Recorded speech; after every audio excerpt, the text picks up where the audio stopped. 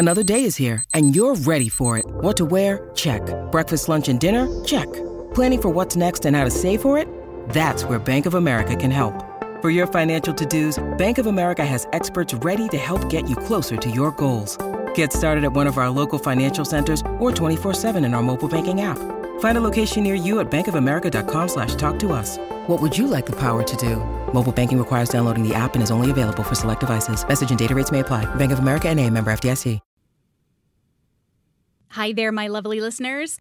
Welcome back to the Art Curious podcast, where we explore the unexpected, the slightly odd, and strangely wonderful in art history.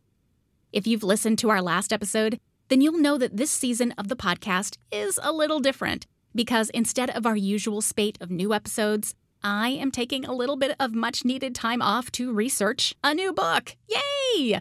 And so I wanted to share some slightly zhuzhed-up renditions of 8 of my favorite segments from my audio course, Breaking Barriers, Women Artists of Renaissance Europe. Breaking Barriers is a 21-day course, meaning that you essentially get a mini episode of Art Curious every day for 3 weeks straight, and you get the unique opportunity to learn about some artists that you may never have heard of before. And they are likely to blow your mind, or these artists might become your next new favorites, as many of them were for me. So this is 3 weeks with every day featuring a story of a new Renaissance painter, sculptor, miniature maker, everyone from Sofonisba Anguissola to Marietta Robusti, and lesser-known artists like Plautun Anelli and Lavina Tierlink. This course will lead you through the lives and careers of groundbreaking women who've made their marks on art history. This evergreen course is all about learning for fun. So there are no tests, no papers, and no quizzes. It's just cool content that you can access on your own time and learn at your own pace. You can register for free and start learning today at avid.fm/Jennifer. In the meantime, here is one of my favorite segments from Breaking Barriers. And today's episode is all about an artist who was totally new to me and now whom I completely love. Enjoy. A lot of big-name Renaissance artists, as we know from past episodes of Art Curious, often get slimmed down to a single moniker. And some of the time, we call these artists by their first names, not their surnames. So that means we've got Michelangelo instead of Michelangelo Buonarroti. We've got Titian instead of Tiziano Vicello. What's cool is that today's subject got her own name pared down in her own time, too. But in her case, she was just referred to via her last name. Fede Galizia became known during her lifetime simply by the moniker Galizia. And one wonders if this was because it was an easier handle for her to use, or if it was just a convenient way of hiding her gender, as many had done before and would continue to do for many years after. Just think of the famed French author George Sand, who adopted a male pseudonym instead of publishing under her given name, Amantine Lucille Aurore Dupin. Another theory that I love is that the name Galizia allowed Fede Galizia an opportunity to work under her father, who was himself an artist. But we're getting ahead of ourselves just a little bit. Fede Galizia was born in Milan, Italy, to her father Nunzio Galizia, who was a painter of miniatures. And we don't know anything about who her mother was, sadly. And that right there is an interesting problem with many of the female artists from this time period. We are lacking a lot of basic information about their lives, either because records don't survive or have not yet been found that indicate these pertinent details, such as her mother's name, or even Fede Galizia's birth date. Art historians have thus had to use their best estimates to determine Galizia's year of birth, which was probably around 1578 or so. As we've come to expect of many women who grew up to become esteemed artists, Fede Galizia was most likely introduced to art making by her father.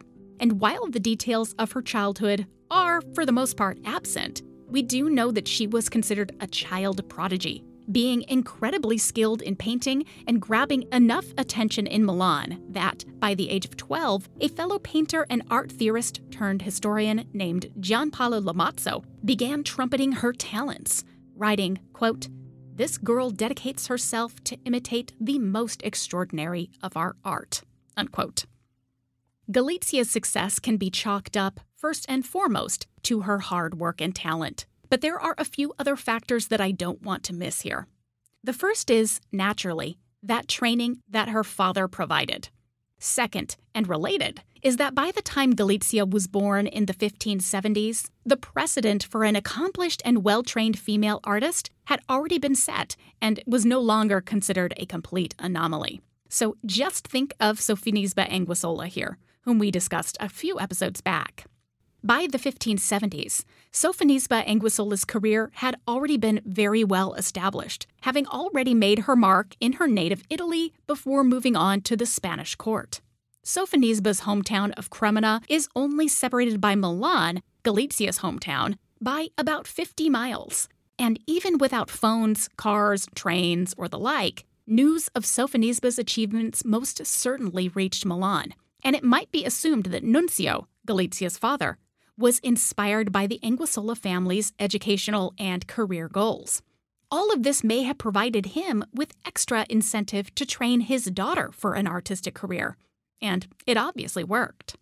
Before she was scarcely out of her teens, Fede Galizia was already receiving numerous commissions and had garnered an international reputation.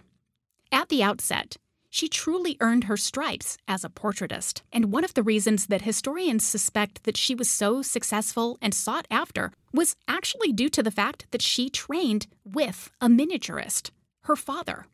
In creating such tiny pieces, miniaturists, as you might imagine, must be super attentive to detail, making every single swipe of their minuscule paintbrushes a meaningful and important one.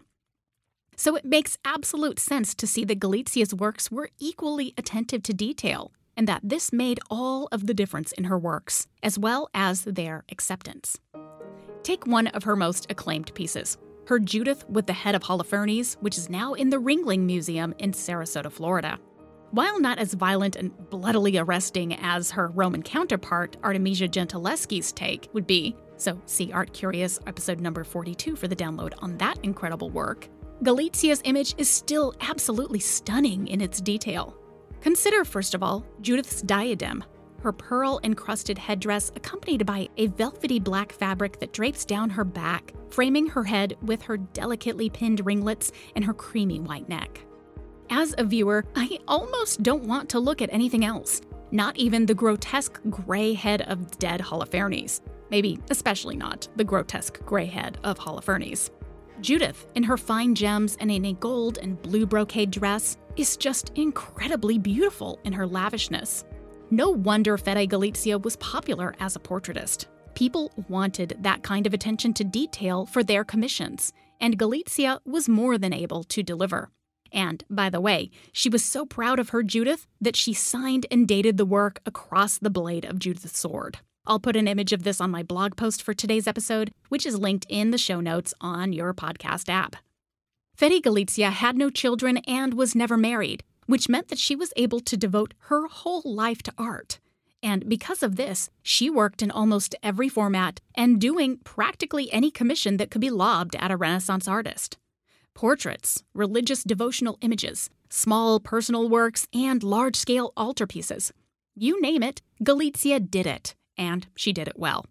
These all have their places in the artist's oeuvre, but something very interesting happened for Galizia as she grew older and became more established. She started to feel far more interested in still life painting than almost anything else. When we come back, we will get to the nuts and bolts of how and why Fede Galizia was introduced to the world of still life painting. So thank you for supporting our show by listening to our advertisers today. I work in the visual arts, so I know a thing or two about being creative. But if you're working for yourself, it's also time to get creative to make your mark in the world. Whether you're an independent creator like me or you're working as part of a team, you can make your business stand out from the rest with Issue. Issue is the all-in-one platform to create and distribute beautiful digital content, from marketing materials and magazines to catalogs, portfolios, and more. So there's no need for endless scrolling through PDFs. Issue features your digital content in an easy-to-view way on every device. You make it once, and you can distribute it everywhere without reformatting an Instagram post for Twitter or whatever your platform may be. Your content is automatically optimized for engagement and ready to share. Issue works seamlessly with the other tools that you probably already use and love, like Canva, Dropbox, MailChimp, and InDesign. And you can start using Issue for free. Try it out and explore premium features that offer a customized experience. You can get started with Issue today for free or sign up for an annual premium account and get 50% off when you go to issue.com/podcast and use promo code ArtCurious. That's ISSUU.com/podcast and use promo code ArtCurious at checkout for your free starter account or 50% off an annual premium account. Issue.com/podcast, code ArtCurious. And now a word from our sponsor, BetterHelp. In the past, sometimes it's been really easy for me to focus on the negative side of things instead of the positive side of things. I always got stuck focusing on the problems in my life instead of thinking about possible solutions to the problems. It can be tough to stay in problem-solving mode when we are faced with a huge challenge in life. But when you learn how to find your own solutions, there is no better feeling. And a therapist can help you become a better problem solver, making it easier for you to accomplish your goals in the future and in the present, no matter how big or small. If you're thinking of giving therapy a try, BetterHelp is a wonderful option because it's convenient, accessible, affordable, and entirely online. And you can get matched with a therapist after filling out a brief survey and switch therapists at any time for any reason. I have enjoyed therapy in the past, including therapy with BetterHelp. And it really inspired me because I was able to learn ways to help with emotional healing and stress overload, all on my own, based on tips and tricks that my therapist was able to help me with. When you want to be a better problem solver, therapy can help get you there. Visit betterhelp.com/artcurious today to get 10% off your first month. That's betterhelp.com/artcurious.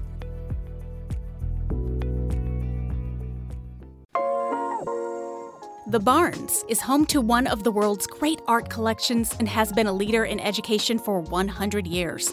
Online art history classes are taught by an expert group of international art historians, curators, conservators, and practicing artists, and cover a diverse range of topics spanning history and cultures. New topics and classes are enrolling monthly. You can focus in on Matisse in the 1930s, learn to see music while hearing art, or get up close to Modigliani with a team of curators and conservators who have shed new light on his works, and so much more. No art background is required, and you can increase your art knowledge while also strengthening your ability to look closely and think critically. For a limited time, get 10% off your first Barnes class when you visit barnesfoundation.org/new student. The Barnes, feed your mind. When you're hiring, you're supposed to leave no stone unturned. But how do you really do that? Partner with one powerful stone turner. You need Indeed. Indeed is the hiring platform where you can attract, interview, and hire all in one place. Don't spend hours on multiple job sites looking for candidates with the right skills when you can do it all with Indeed. Find top talent fast with Indeed's suite of powerful hiring tools like Indeed Instant Match, assessments, and virtual interviews. Hate waiting? Indeed's U.S. data shows over 80% of Indeed employers find quality candidates whose resume on Indeed matches their job description the moment they sponsor a job. I've said it before and I will say it again, but I love Indeed's virtual interviews. With virtual interviews, Indeed saves you time because you can message, schedule, and interview top talent all in one place. Indeed makes it easy to connect with your applicants. There is no need to install anything extra because Indeed's virtual interview tool works from your browser. And anything that helps make your life easier during hiring, that is always a great thing. So join over 3 million businesses worldwide using Indeed to hire great talent fast. Indeed knows when you're growing your own business, you have to make every dollar and every moment count. That's why when you sponsor a job, you only pay for quality applications from resumes in their database matching your job description. Visit Indeed.com/art to start hiring now. Just go to Indeed.com/art. Indeed.com/art. Terms and conditions apply. Cost per application pricing not available for everyone. Need to hire? You need Indeed. 30 million women are impacted by weakened or thinning hair. If you're among them, know you're not alone and that there's a solution that you can trust to deliver results.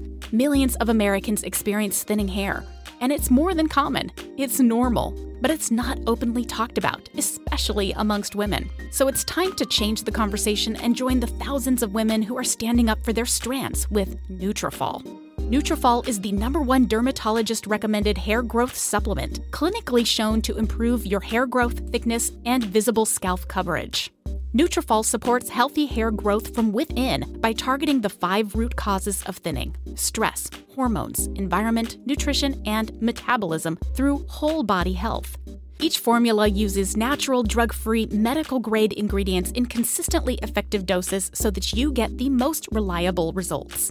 In a clinical study, 86% of women reported improved hair growth over 6 months. 3,000 plus top doctors and stylists recommend Nutrafol as an effective and high-quality solution for healthier hair. So you can have thicker, healthier hair and support our show by going to Nutrafol.com and entering the promo code ART to save $15 off your first month subscription.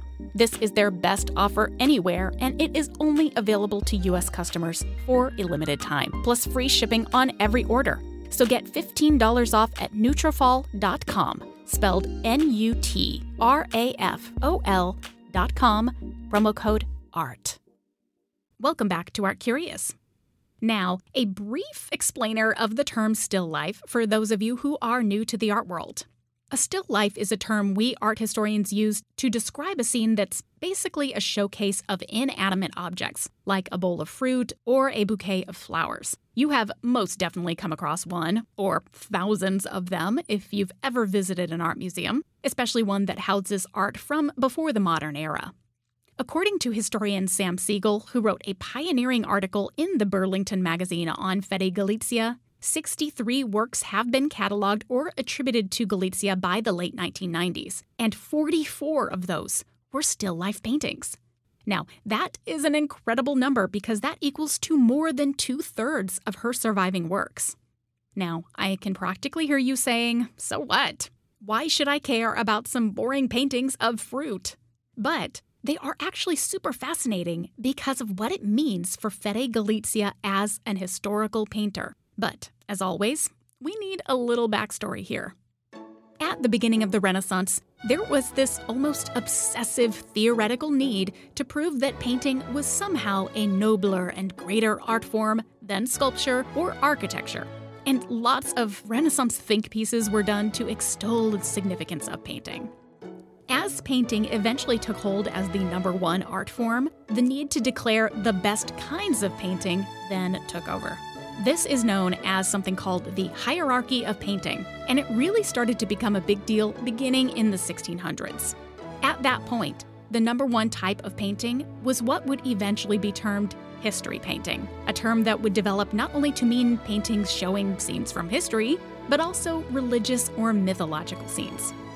Eventually, as art history as a field was born and moved into prominence in the 19th century, everything became so codified that painting, from its most important to its least important genres, and I'm saying most and least important in air quotes, by the way, would read something like this.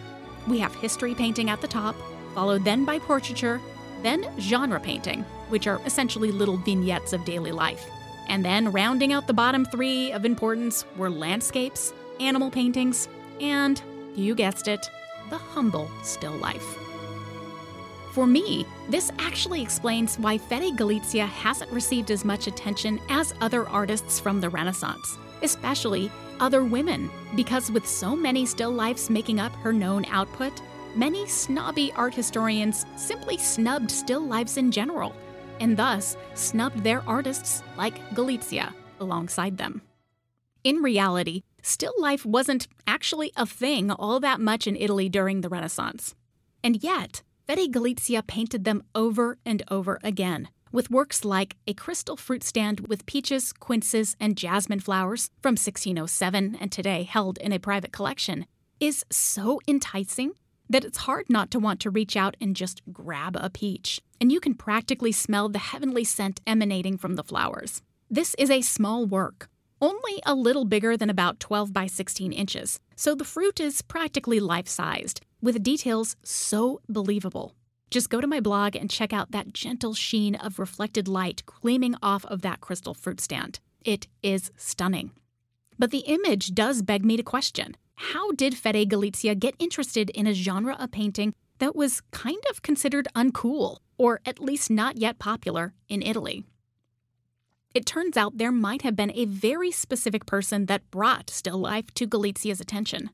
Beginning around 1595, the Flemish painter Jan Bruegel the Elder, not to be confused with his dad, Peter Bruegel the Elder, relocated to Milan to continue painting for his patron, Cardinal Federico Borromeo, who had become the Archbishop of Rome that year. Bruegel was known for painting these incredibly lush still lifes, though, like Galizia, he also painted a lot of other things too. In Northern Europe, Flanders especially, where Bruegel was based, as well as the neighboring country of Holland, our modern-day Netherlands, there had been this move away from religious and mythological themes in art, with a preference instead to those genre scenes I mentioned previously, and to paintings of everyday objects, like flowers, like bowls of fruit. In Northern Europe, that was considered all the rage, and Bruegel, upon his move to Milan, brought this trend with him. And with Bruegel in town, it is almost certain that Galizia was able to study his works close at hand, or at least to learn all about his amazing pieces and their subject matter. And this had a career-changing effect on Galizia. So much so that one of her earliest still life paintings, from 1602, has been called the first known sign and dated still life by an Italian artist. For a quick comparison, Caravaggio, the bad boy of Roman Baroque painting, made his first major still life, which is a painting titled Basket of Fruit from around the year 1600, but he didn't date the work, meaning he didn't write the date of its completion right there on the back of his panel or the front. So though Caravaggio himself, having been under the influence of Bruegel, may have technically created a still life in Italy first, it was Galizia who put an actual verifiable date on that art historical calendar. She was in actuality a pioneer of still life painting in Italy long before almost anyone else decided to give it a try. There is another reason why Fede Galizia may have gravitated towards still life painting, as women would, and in some ways still do. It's easy to access materials for them for the most part. Think about Galizia's earliest still lifes, like the crystal fruit stand mentioned previously, or Cherries in a Silver Compote, a work from 1610 and also in a private collection today. These all feature fruit or flowers, which are objects that are easily gotten in local markets or even obliging fields or orchards. Artists don't have to hire models to do still lifes, and women artists don't have to go to locations that might be seen as untoward or problematic to others. They didn't face stereotyping or brusque rejection for taking on lofty religious and historical subjects, which were often viewed as the purview strictly of male painters. Still life painting allowed women to experiment and explore, to try new styles and formats, and, like Galizia, also allowed them to play with different subject matter, all from the privacy of their own homes and studios.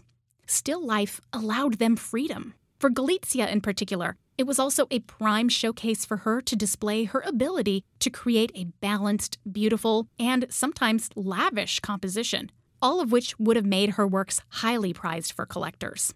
Even more so, it allowed her the time and space to develop her immense skills of light modeling and shading, as well as her depth of knowledge of the latest innovations and scientific discoveries in things like optics. Galizia was a tastemaker, and her works, fascinatingly, act as precursors to later modernist icons who adopted still life paintings as their own. People like the French post-impressionist painter Paul Cézanne and the Italian painter Giorgio Morandi.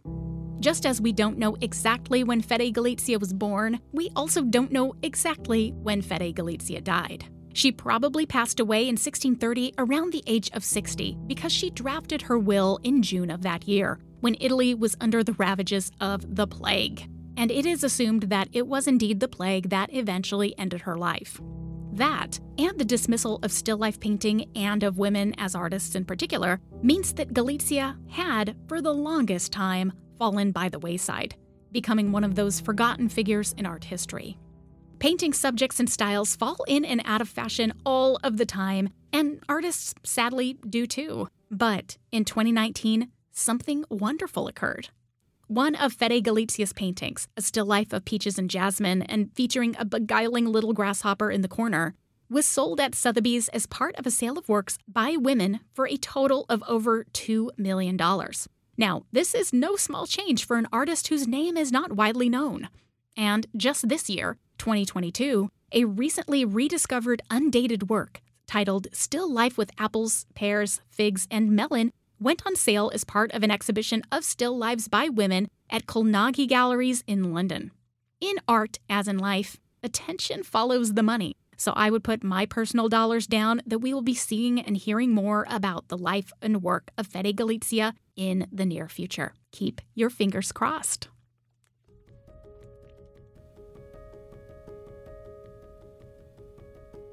I so appreciate you taking the time to listen to Art Curious today. Thank you so much, and I hope you liked learning about Fede Galizia. As I mentioned at the top of the episode, she has truly become someone whom I've loved learning about, to be sure. As I also mentioned up at the top, it would mean the world to me if you would register for my course, Breaking Barriers, Women Artists of Renaissance Europe. It's on sale right now. You get 21 days of material to learn on your own time and at your own pace, and it's fun.